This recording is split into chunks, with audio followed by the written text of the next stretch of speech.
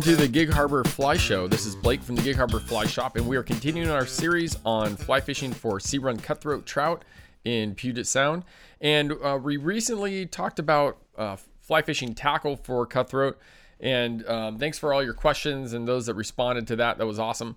We're gonna dive into talking about some other stuff today, like tides and some seasonality stuff like that. And we get asked a lot about the tides.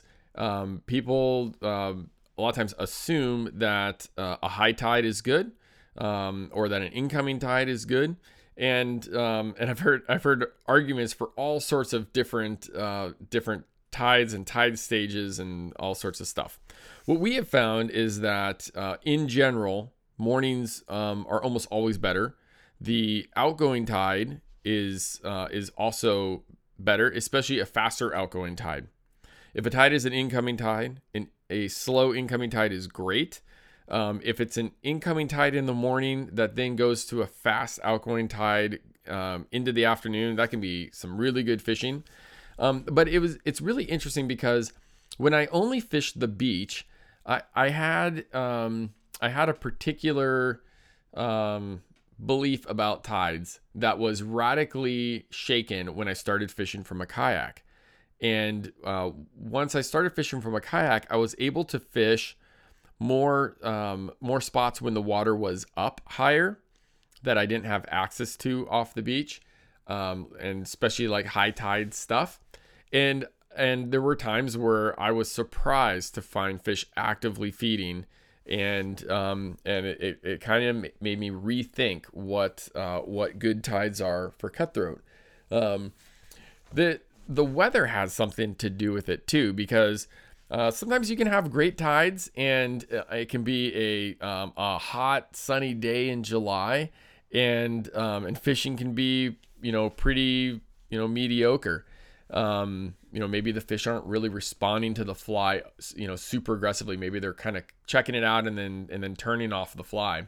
But you could also have a tide that might be a mediocre tide, but maybe that in July, maybe that the next day the tide's mediocre, but but it's overcast, and you might have spectacular fishing. And so the conditions do play a part in that too. So the seasonality of conditions this is what I think about. In the spring, we can have some really good cutthroat fishing, but it can also be really crummy.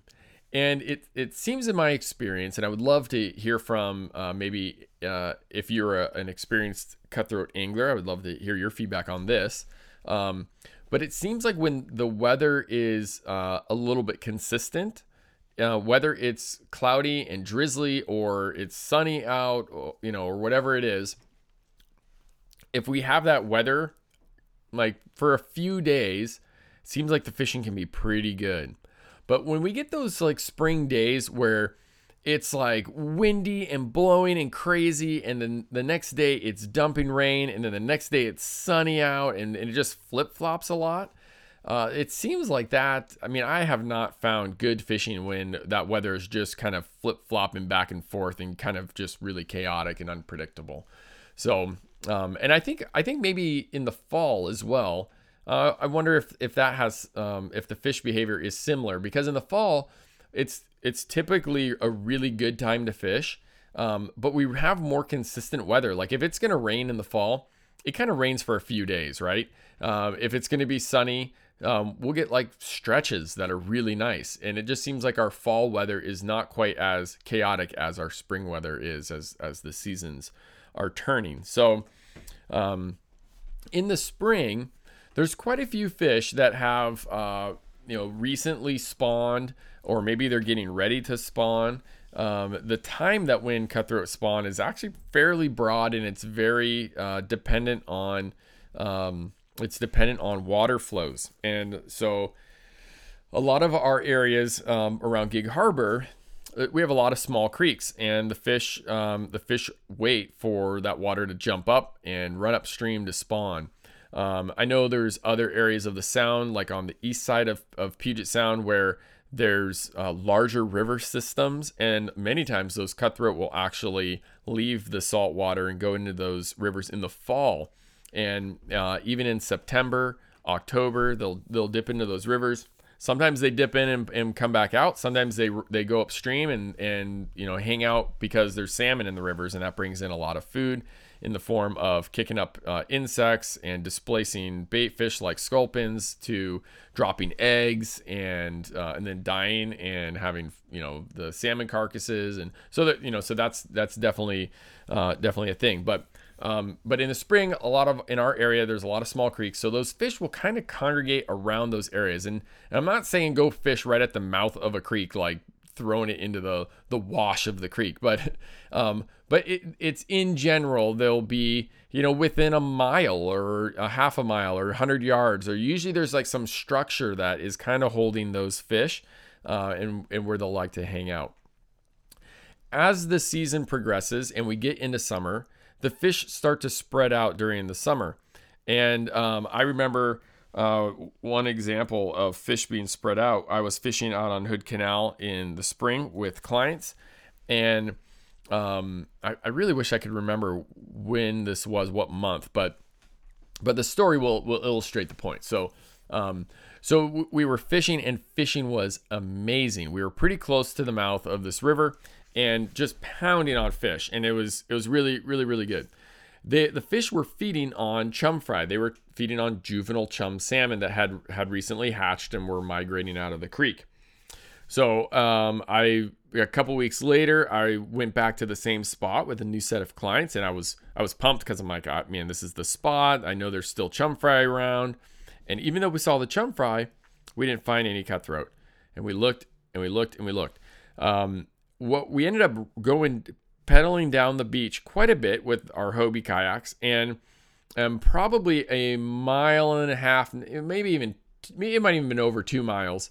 All of a sudden we found the fish, and there were still chum fry, but we found the cutthroat feeding on them, and those cutthroat had moved a considerable distance from where I had seen them just a short 2 weeks earlier. And so I think as those cutthroats start to spread out, it might be in part because they're following along that bait fish that they're feeding on, like especially with like the chum fry hatch, or or maybe they're just in search of other food that spreads them out. But regardless, in the summer we find cutthroat more spread out along those cobble beaches. The Tacoma Narrows is a perfect example. In the summer you'll find some cutthroat down there.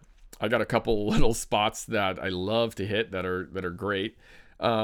But sometimes we have anglers come in the shop, and it's like February, and we're like, hey, where are you going to go fish? And they're like, I'm going to go catch cutthroat down at the Narrows. And I'm like, oh, you might want to reconsider that. And then, of course I say that, I give the warning, and then of course, they go catch one, but it's only one, right? It's never red hot. But if you think about it like that, the beach down at the Narrows, like what creek are those fish utilizing to spawn in? Like, I mean, there's creeks inside Willachet Bay to the west, and then there's the creeks inside Gig Harbor to the east, and those are a long ways from the Narrows. So, I think that's why we don't find cutthroat down there in the really that much in the late fall, into winter, and the spring, but then we find them there in the summertime. In the fall, the fish before I jump into the fall, I will also say that in the summer is probably the time where we find the largest number of fish. And that is when a lot of the juvenile cutthroat have moved out of the creeks and are out in the saltwater. And so we end up starting to catch some smaller fish in addition to the nicer ones.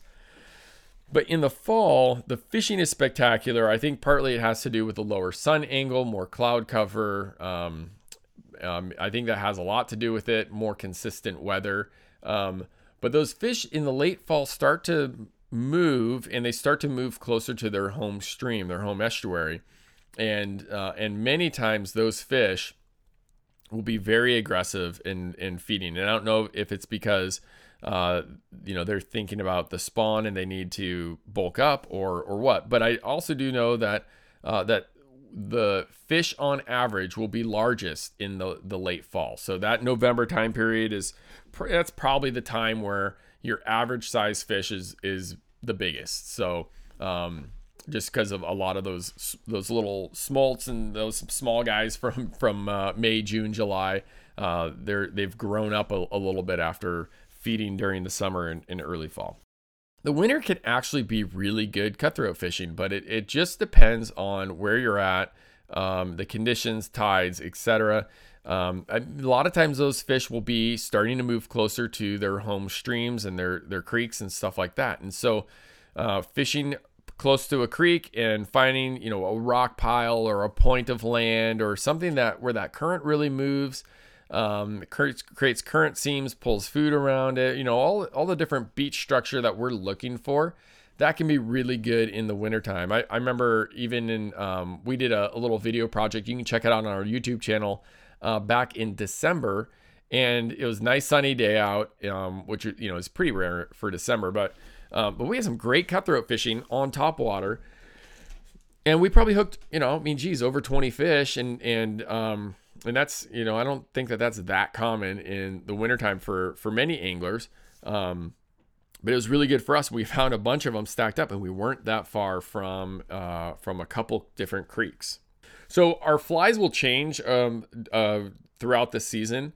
And so sometimes we'll be using like chum fry patterns that, these are really popular. People really get excited about the chum fry hatch as those juvenile salmon are leaving the creeks.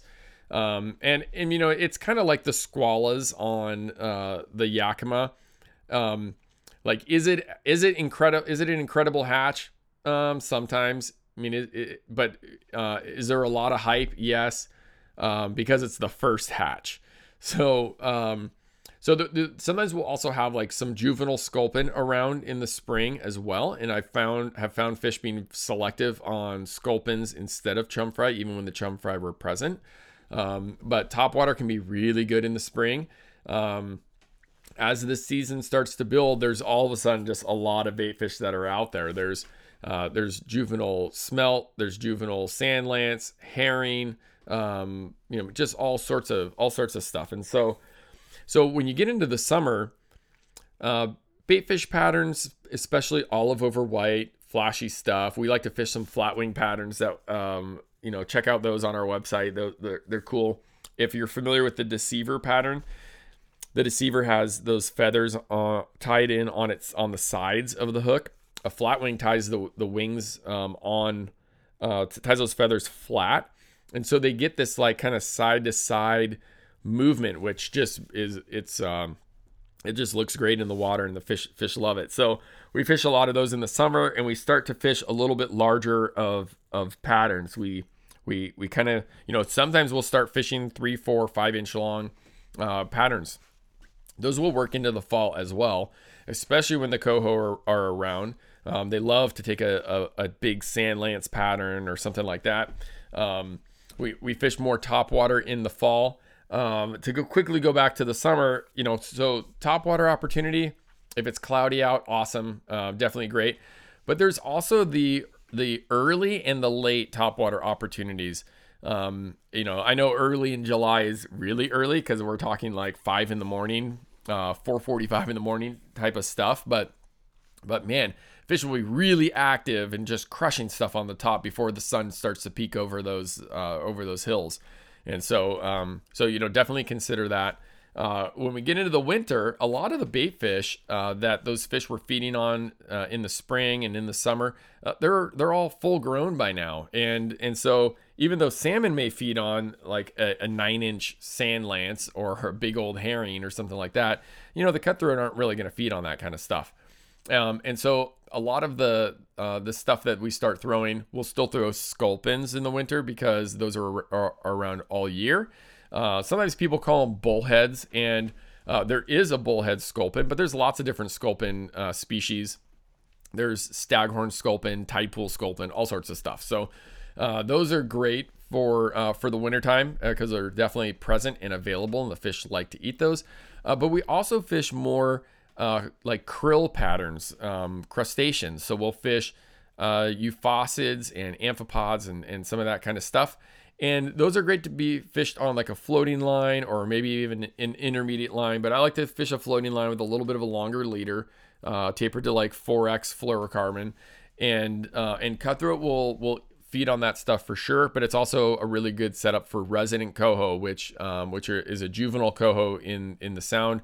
And a lot of times they'll be 10, 12 inches, but as the winter progresses, they grow really fast, and we start to find 14, 16, 18, and then sometimes you luck into bigger ones that are 20, 22 inches. Well, I hope that this helps, just talking about the seasonality of cutthroat and the runs, and talking about some of the flies and stuff like that. If you want to experience fishing for sea run cutthroat trout, we offer guided trips from the beach as well as from our Hobie pedal drive kayaks. We also have a full day beach clinic that goes in depth into some of these topics as well as other topics. We also take you out on the water for a few hours of on the water instruction, learning how to present the fly, retrieve a fly, approach a beach, etc. A great way to learn more about fishing Puget Sound and get geared up to do it is to join our Fly of the Month program. Our Fly of the Month program, it's $25 a month, and it gets you flies as well as other fun stuff shipped to your house every month. So you get to pick if you want the freshwater flies or the saltwater flies, or even both. And then we send an email when we mail out the flies that shares about the flies, where and how to fish them the next month. We share all the dirt, as well as presentation, rigging techniques, and tricks. It's a great way to get the flies you need to get out and fish, as well as learn about fishing them in the Sound. And you can sign up or check out more information about Fly of the Month on our website at gigharborflyshop.com. Thanks for joining us for this episode of the Gig Harbor Fly Show. Make sure you subscribe. I only listen to podcasts that I subscribe to. And if you subscribe, it's free, and you'll get notified of any of the new episodes we have coming out. And we're looking forward to sharing more of what we know to help you get out on the water and be successful.